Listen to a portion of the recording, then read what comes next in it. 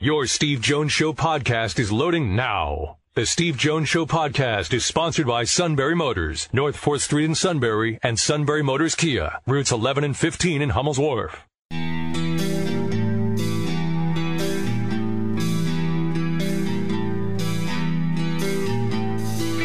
Sports talk where your voice counts. This is the Steve Jones Show on News Radio 1070 WKOK. Now from the Sunbury Motors studio, here's Steve Jones. Sunbury Motors, 4th Street in Sunbury. Sunbury Motors Kia, routes 11 and 15, Hummel's Wharf. Online, sunburymotors.com. Ford, Kia, Hyundai, the best in new inventory, all with great warranties, which means a lot. Let's face it.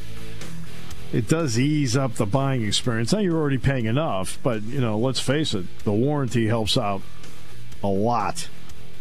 And fabulous pre-owned inventory with the Sunbury Motors guarantee. And a great service department that just does a great job. Take care of the life of the vehicle. I don't care if it's routine or it's complicated. They can handle it. It's all at Sunbury Motors, 4th Street in Sunbury.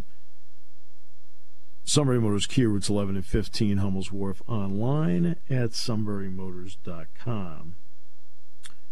Lady Line basketball program getting 3 transfers. Tay Valladay from Virginia, then by way of Marquette.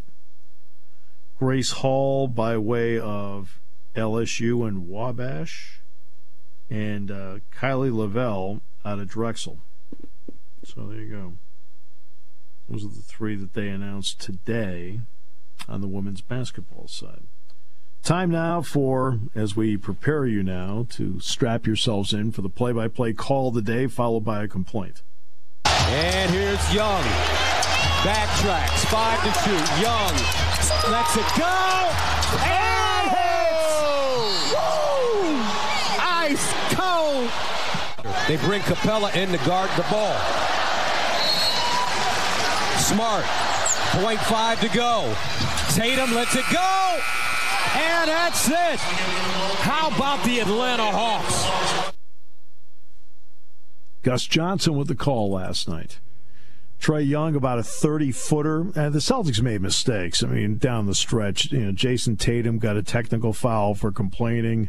Marcus Smart tried to gamble for a steal at midcourt, got called for a foul, which of course ended up in, and that's 3 points right there. 2 free throws for 1 and then 1 on the technical. And then Young hits a 30-foot shot where you sit back and go, well, that's a bad shot. And of course, he nailed it. And your complaint. Correct. Not about the play, but about the call. And once again, color analysts being dumb and taking over the play-by-play man in a big moment. Gus Johnson had a perfect call, but Greg Anthony, who should know better, he's done games before.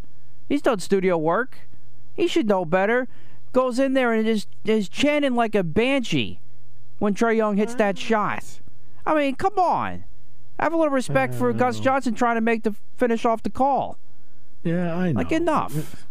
Plus, you're on national TV. It's a little different if you're on Hawks TV or Hawks Radio. It's a little different. I still think you'll find a slight bit distasteful, but you especially can't do it on national TV. And that just drives me up a wall. Let the play-by-play guy finish. Let the moment breathe. Then jump in and you can say what you have to say. Yeah, I know what you're saying. It's just, it was kind of a whoa. Like a wow moment. Oh, no question. I mean, that's one thing about doing the job. You are doing it in real time, which brings with it real-time emotions. I mean, I do understand what you're saying. I understand it. But,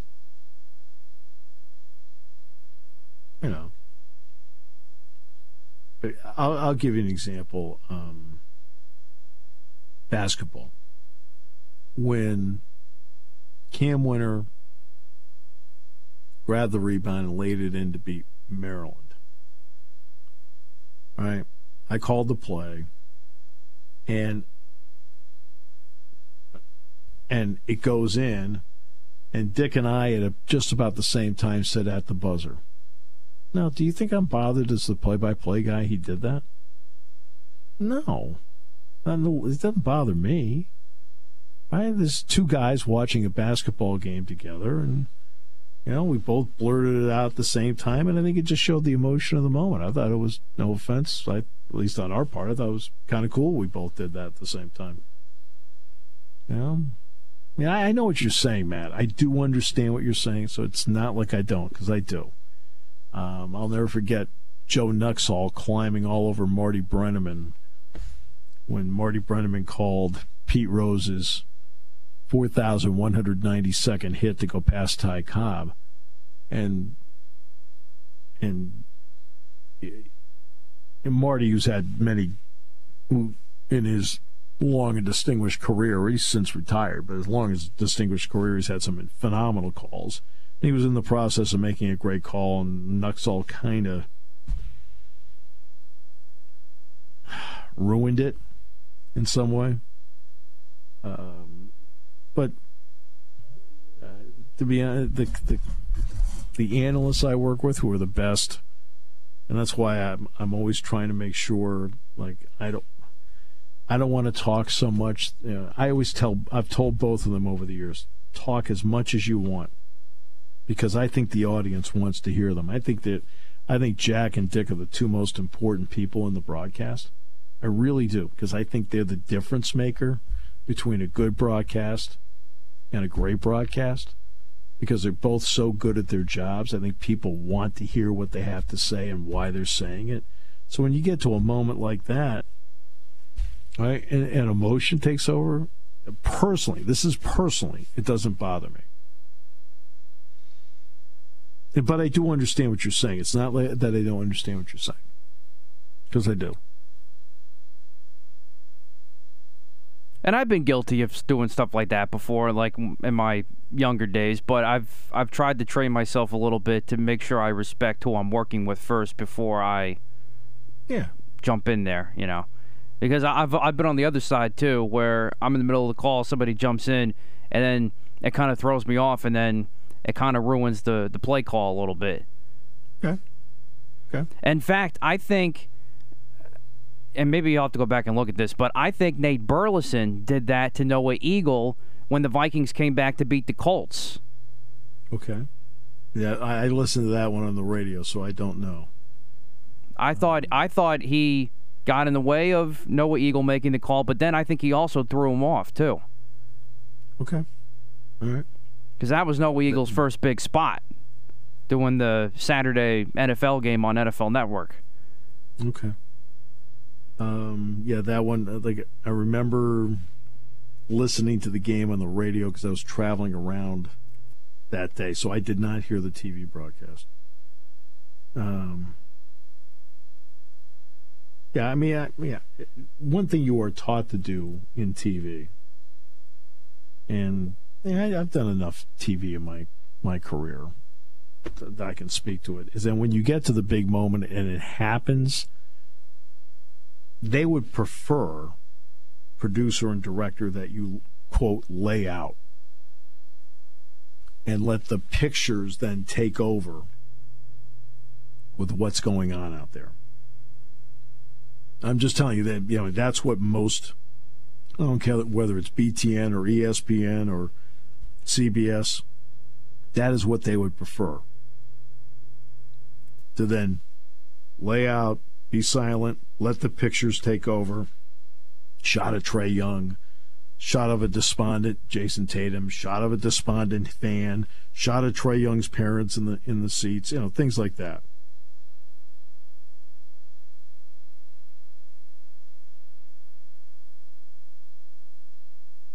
That's what they want you to do. Jim Nantz has always been great at that, as an example.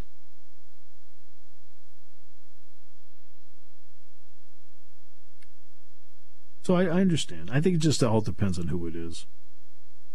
Like I said, and the same thing. Cam Winter hit a 3 to beat Northwestern in overtime. Well, I called it in the corner for 3 to win. Good. And then Dick jumped in and said Cam Winner. Well, good. I'm glad Dick jumped in and said Cam Winner. You want to know why? Because Micah moved to his left on the play, and when he did, he was right in front of me, and I could only see the ball coming out of Micah's head. Right, I remember that. Yeah. Right? Absolutely. That'd be one right. instance, no question. Right. And so, and he goes, Cam Winner, thank goodness he said it, because of the two of us, and there are two of us there, he's the one that could see it. He could see who shot it. I mean, I had the shot and the whole thing, but not who shot it. I had Mahaffey, I had Funk, because those are the two who were right in front of me. And then when he swung it to the corner, he swung it to the spot where Micah was standing right in front of me because we were next to the bench. And Dick, because of he was one seat over, could see it. So I get where you're coming from. I understand it. It's not like I don't, because I do.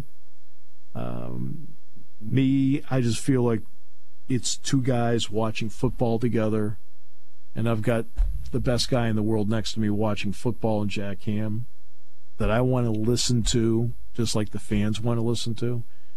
When I'm doing basketball, I've got the best guy next to me doing basketball, and Dick Girardi, that the fans want to listen to and I want to listen to. So, and maybe I have that approach to it because of the two guys I do work with that to me are so good at what they do. And Dad always told me, desire to work with people who make you better. Well, no matter what you think of me, those two guys make me better. Next half hour, I know we're going to talk about free agent possibilities for Penn State. We're going to talk about some of the issues they're dealing with the college football playoff because they've been meeting in Dallas. Do you see the Commanders decided not to pick up Chase Young's option for a 5th year? Very interesting. But you know what? He's had some injury issues, so I kind of get what they're trying to do, but it's still a risk. But it's very interesting. He hasn't hardly played. Yeah. And that's...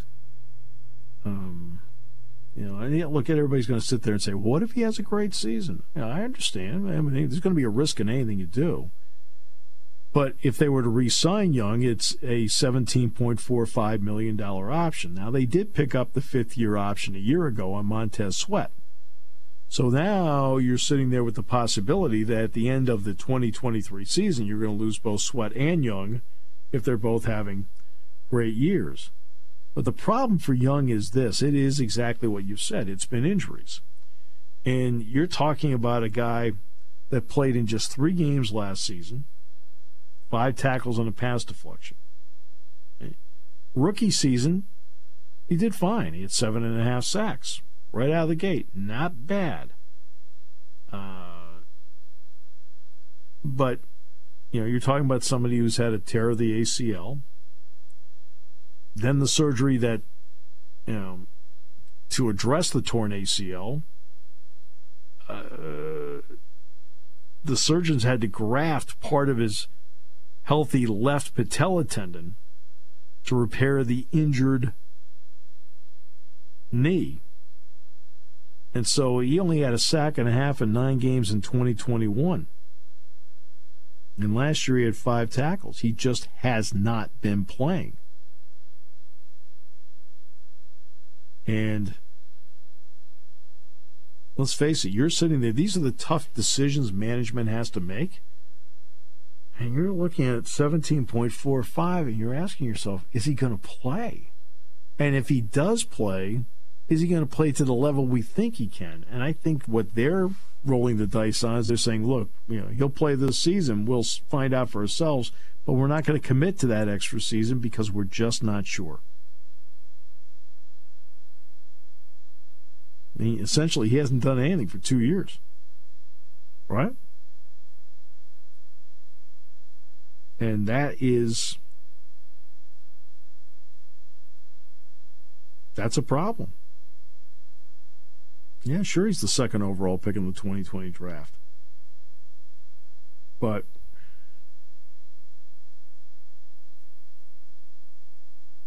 that fifth-year option, 17.45, man, that's a tough one to sit there and absorb. Where you're looking around saying, I'm not so sure about this.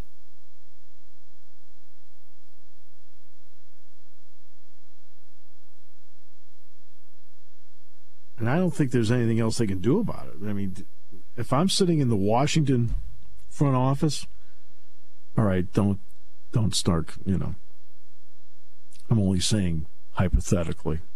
I'm not going to work for Dan Snyder. But if I'm sitting there and I'm looking at Dan Snyder, and I'm saying, I can't justify paying him $7.45 because I just don't know what we have here. You just don't know.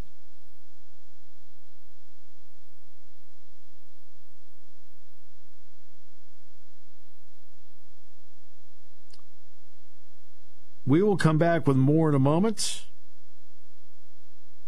Great to have you with us today. Brought to you by Sunbury Motors on News Radio 1070 WKOK.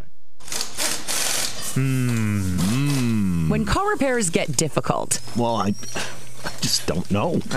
Me neither. We get good. Sunbury Motors. More than quality new and used cars, Sunbury Motors specializes in complicated auto repair diagnosis. They can handle intricate repairs and even complete auto body with service open Monday through Friday, 7 till 4. And Sunbury Motors has made simple repairs easy. Maintaining your vehicle is necessary. Finding the time to do it is difficult. Welcome to Sunbury Motors Quick Lane. Open 7 till 4, Monday through Friday. Just walk in or call ahead. Relax in their remodeled waiting room with Wi-Fi, beverages, and snacks. While Sunbury Motors factory trained techs take care of your oil change, tire alignments, brakes, and inspections. Quick Lane, 6:30 to 6, Monday through Friday, Saturday, 6:30 till 2. Sunbury Motors, Ford and Hyundai, North 4th Street, Sunbury. And Sunbury Motors Kia, routes 11 and 15 in Hummel's Wharf. We take the out of auto repair. And obviously, Joe has got a great track record so far of drafting some incredible players, but it takes a system, and obviously Robert has the right sauce, so I'm excited about getting to work with him and Brick and Mark Kwan, former teammate of mine, and it's a great staff. But I'm an old guy, so I want to be a part of a team that can win it all, and I believe that this is a place we can get that done. Get the lingerie on the deck. Call the janitor. I have no idea who that is. Well, that was Rodgers today with the press conference with the Jets. Oh, okay. That's fine. All right. Yeah, he gets dealt. And look, he gets a new lease on life. New team, fresh start. I mean, obviously, you're talking about the sunset of his career, but let's see what he can do with it. Then there's the situation in Colorado. David Ubben of The Athletic wrote a great piece about this today. And they've had, 46 guys into the transfer portal since Deion Sanders got there. 23 of them have entered the transfer portal Monday and Tuesday after their big spring game on Saturday. He tells the story of Travis Gray, a 6'8", 320-pound offensive lineman.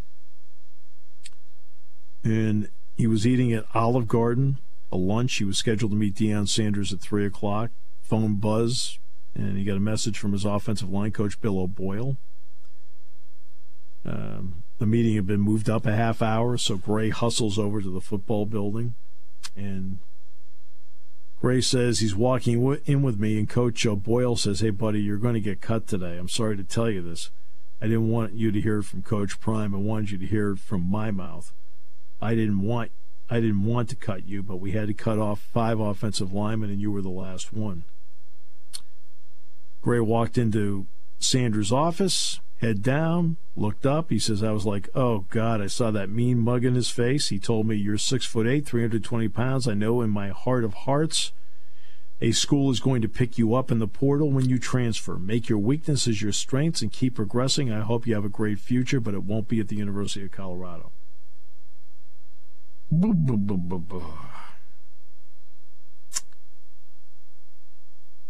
I'm not going to sit here and be naive that, that it doesn't happen. but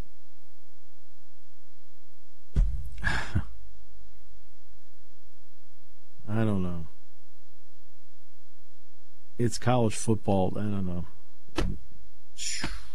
Cutting guys? Well, I know there are some 4-year scholarships out there. Everything else is renewed on a year-by-year basis. I got it. But, yeah, I don't know. Basketball, I already, Puff Johnson is going to transfer to Penn State.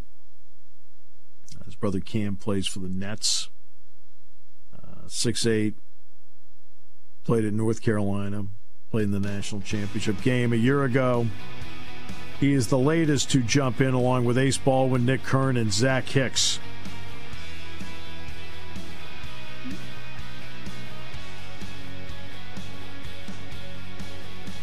It's a good pickup. He can shoot the ball at 6'8". Good game. And played high school basketball in the western part of the state at Moon Area High School. Brother Cam, of course, went to Pitt, then transferred to North Carolina. Puff then went to North Carolina. If you're wondering why is Donovan Johnson called Puff? His mother nicknamed him that because he loved Cocoa Puffs. That's the reason why.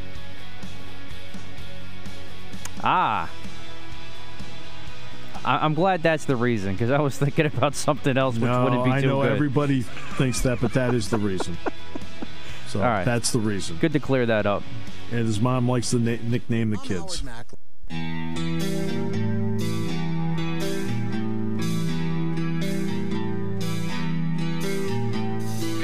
Sports talk where your voice counts. This is the Steve Jones Show on News Radio 1070 WKOK. Now, from the Sunbury Motors Studio, here's Steve Jones. Sunbury Motors, 4th Street in Sunbury. Sunbury Motors Kia, routes 11 and 15, Hummels Wharf. Online at sunburymotors.com. Ford, Kia, Hyundai. Terrific new vehicles, great warranties. And extended warranties. Pre-owned inventory with the Sunbury Motors Guarantee eases the buying experience. They go over each car. And the service department is second to none. Great technicians that take care of the life of the vehicle. All at Sunbury Motors, 4th Street in Sunbury. Sunbury Motors Kia, routes 11 and 15, Hummels Wharf. Online, sunburymotors.com. Any other complaints before we move on? No, I'm just finishing up vomiting from the Aaron Rodgers press conference. I'm just cleaning up now. Jeez. It's a tough room. Wow. All right. Okay. Let's continue now with our look at Penn State with the draft heading into the weekend. And that, of course, brings us to the free agents. We've talked about the guys that we think will get drafted. And the ones that we think that will get drafted over the final 6 rounds of the draft, from Jair Brown to Juice Scruggs to Brenton Strange to Parker Washington to Mitchell Tinsley to P.J. Mustafer. There are also a series of guys out there that are possible free agents. Maybe they sneak into the end of the draft, but I think in all likelihood people are looking at them as pretty good idea to be a free agent. And look, and that's not so bad. Being drafted does have a status to it. There's no question about that. The one advantage you do have as a free agent, if you get to round 7, is you now have multiple teams negotiating for your services. So that does help. So we get to, obviously, prime number 1, and that is Sean Clifford. Sean Clifford obviously was here 6 years. Everybody knows it. It has been well documented. The State College Spikes are even going to have a retirement party for him on July 11th, which includes a bobblehead. And Sean Clifford rolled with it. Ended up quarterbacking a Cotton Bowl winning team, ended up quarterbacking a Rose Bowl winning team. When Jack Ham and I went to practice the Friday before the Rose Bowl, and it's raining, James Franklin looks over at us and says, "Hey, guys, come to Southern California, enjoy the sunshine." And we're like, ah. But we're watching Sean go through practice. And it's bang, bang, bang, bang. Like deep ball. Oh, right there. And Jack looked over at me and he said, "Steve, do you feel like, just looking at him, you feel like he's throwing the ball harder?" And I said, "Yeah." I said, "He really does. It looks like he's got a lot more zip on it." And not only a lot more zip, but even the deep ball had a little something to it as well and was accurate. And he played, obviously, an outstanding Rose Bowl. He was the game's offensive MVP. He then did well in the All-Star games. Pro Day, he was okay. He wasn't great on Pro Day, but he was okay. But let's start with the base here. Sean Clifford knows how to play, and that's important. And he knows what he's looking for. You put the whiteboard there and you diagram something on the whiteboard, he is going to be able to take you through what everybody is supposed to do on the whiteboard. And the counters to what a defense will do. He can do that. It's a question of him being able to, quote, deliver the goods on the field.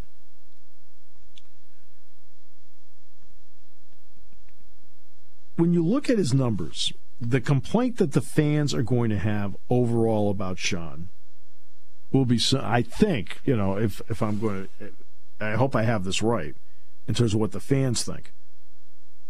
They think that in key spots he threw too many interceptions. 100%. All right. So now let's take a look at what he's done. Let's transition back to July and August. And what did I say on the show back in July and August? That Sean needed to get his completion percentage up to 65%, and he needed to have a 3-to-1 touchdown to interception ratio, correct? And just to confirm, that is what I said consistently all summer about him. And he ended up hitting 64.4% for the season. He threw 24 touchdowns and 7 interceptions. Okay. And remember, one of those interceptions was in the opening game, and it was run back, yes, for a touchdown that put Purdue in front. And was interesting coming out of that game, in a game where Sean Clifford directed a game-winning drive and a touchdown pass to Kevon Lee to win it, 35-31. I felt like the entire week all we heard about was the interception. And it was a night where I think he threw 4 touchdown passes, if I recall correctly. Exactly right. Plus, he had the brilliant 2-minute drive at the end of the first half, which started to turn the tide a little bit, too. No question. And he did all of that. All right? But everybody talked about the interception because it was run back. And I understand that. It was one of those, oh, here we go again moments.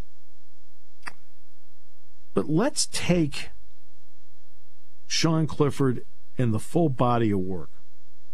The one year that is the one where you sit back and go, ugh, is 2020, the pandemic year. No fans in the stands, the whole thing. He threw 16 touchdowns and 9 interceptions. I mean, and you're talking about he threw 9 interceptions in 9 games. He started 8 of them. And that's a problem. And a lot of those 9 interceptions, by the way, were in the first 5 games when Penn State started 0-5. And then he didn't start the Iowa game, so they were 0-4 with him as the starter. He didn't start the Iowa game. Will came off the bench, played pretty well against Nebraska. Then he started against Iowa. Then Sean came off the bench in that game. And then down the stretch, I think Sean threw 5 or 6 touchdown passes and only 1 interception down the stretch, something like that. But let's take the other 3 seasons. The other 3 seasons, 19, 21, and 22, he threw 68 touchdown passes and threw a total of 22 interceptions. That's 3-1. Okay? 68 touchdown passes and 22 interceptions. All right? And it's not going to be comparable to the 9 interceptions that total that C.J. Stroud threw in 2 years. I mean, nobody is saying that. And again, we're talking about a guy that is, in all likelihood, on the pathway to being a free agent, not drafted, as opposed to a first-round pick in Will Levis. There's a lot of, okay? And we know what Will has done. But, Will has thrown in 2 years. At Kentucky, he ended up throwing 43 touchdown passes, but 23 interceptions. He threw one more interception in 2 years that Sean threw in 3. He knows how to play. And if you're looking for a guy that's going to be on your practice squad, looking for a guy that's going to be your third quarterback, he is a guy that, whether it's the 7th round or in free agency, you have to consider. I didn't say first round, second, third. I didn't, the second, third through 7th round. I'm saying,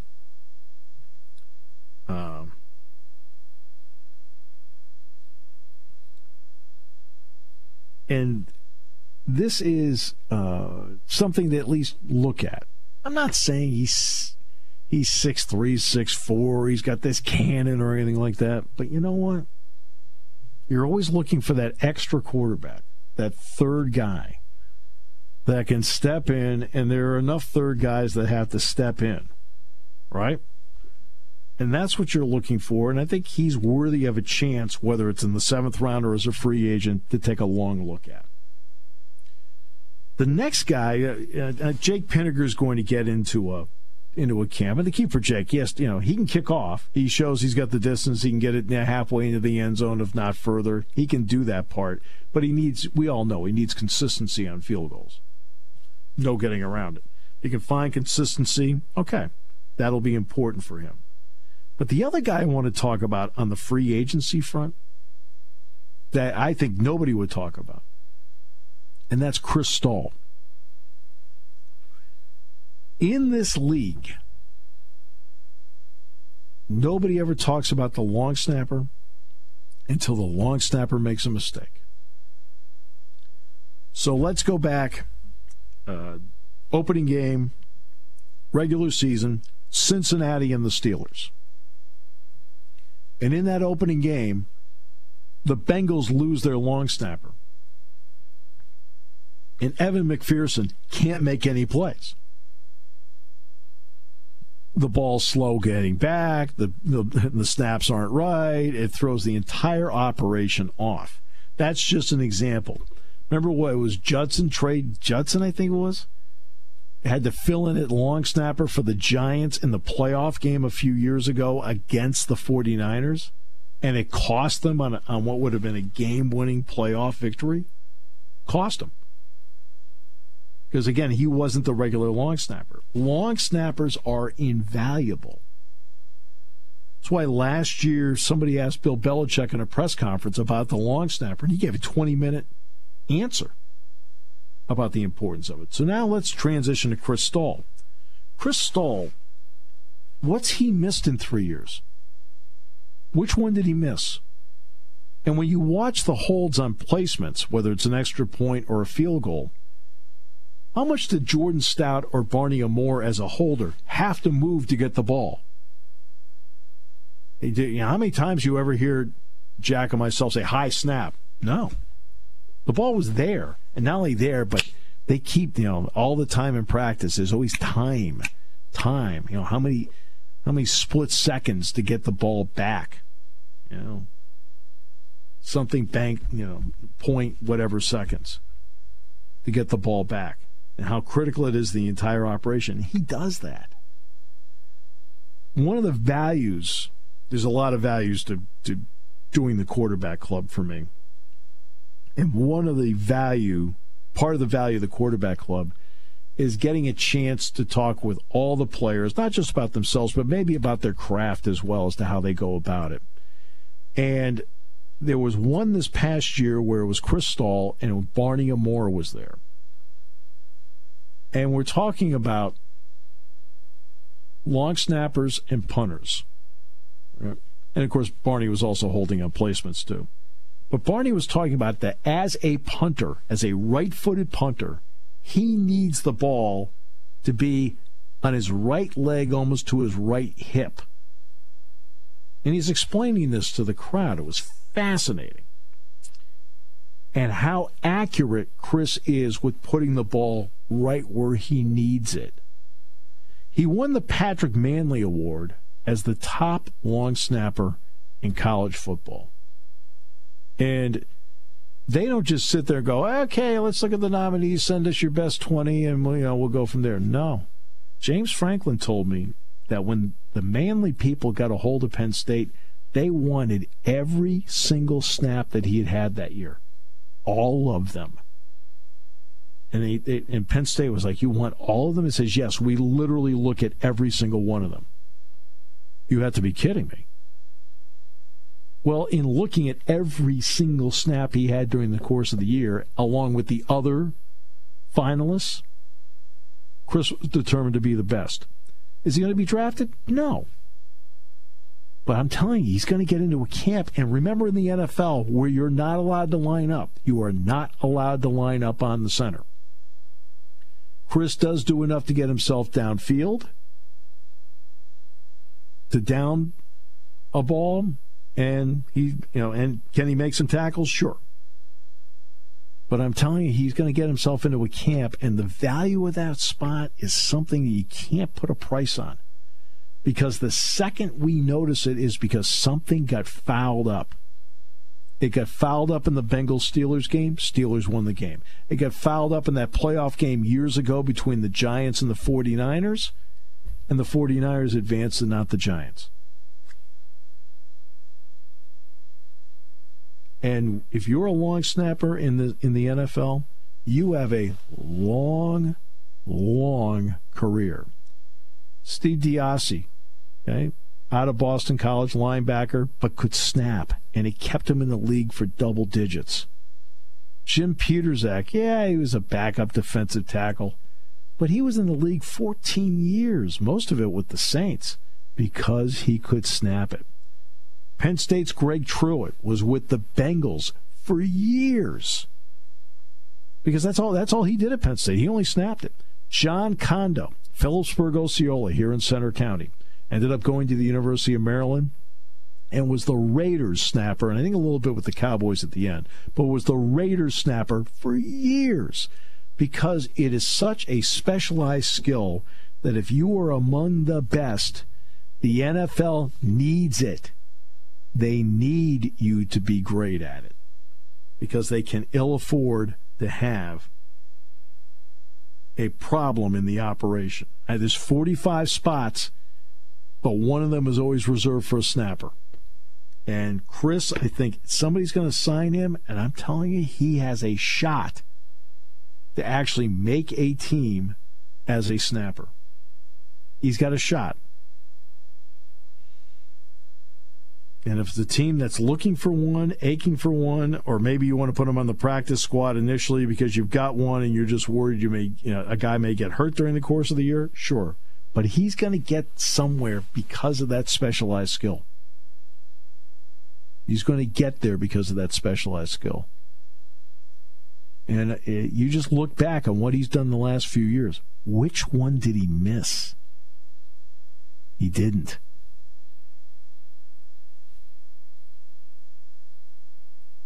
We'll wrap it up in a moment here on News Radio 1070 WKOK. Okay, very quickly, let's with Ross Dellinger, SI.com, writing about the college football playoff meetings going on, and they've got to discuss what ESPN want to do about the television part of it. The way that they're looking at this right now with the 12-team playoff is that the opening round would be the third week of December, with 1 game on a Friday night and 3 on Saturday. But it's also the same weekend the NFL is playing 3 regular season Saturday games. The quarterfinals are going to be scheduled around New Year's Day. They'll play 1 on New Year's Eve, and they're going to play 3 on New Year's Day. That will not be impacted by the NFL at all. The semifinals are scheduled for about a week later. But again, it's also NFL Wild Card weekend, so they're talking about maybe playing the semifinals on a Thursday or a Friday. And then the championship game will be pushed back to a Monday. And that's what they're looking at. The question is what they want to do with the TV part of it. The last 2 years, it's ESPN's baby. And you're talking about 11 games that they would have to televise. They say 2 additional years of expansion are valued at an extra $450 million, according to the contract. They think that by then opening it up in 2026 and go to a full, all-out media rights market, that they can triple that number. And let's face it, there is a strong possibility you can triple it. It's football. And that makes a big difference. They're also talking about instead of week 0, you play week 1, and maybe sliding the entire regular season schedule up. That way conference championship games would actually be, Thanksgiving weekend. We'll see. I don't know if they're going to do that or not. I think that's a very smart idea. We'll see. We'll see if that's what they want to do. I also think they've got to change I don't know. You have to then consider what do you do with the recruiting calendar, because right in the middle of all this, and I know the teams are in the college football playoff now have to deal with the early signing period. I know that. Tony Petitti, the new Big Ten commissioner who doesn't start till next month, actually was at the meetings in Dallas this week.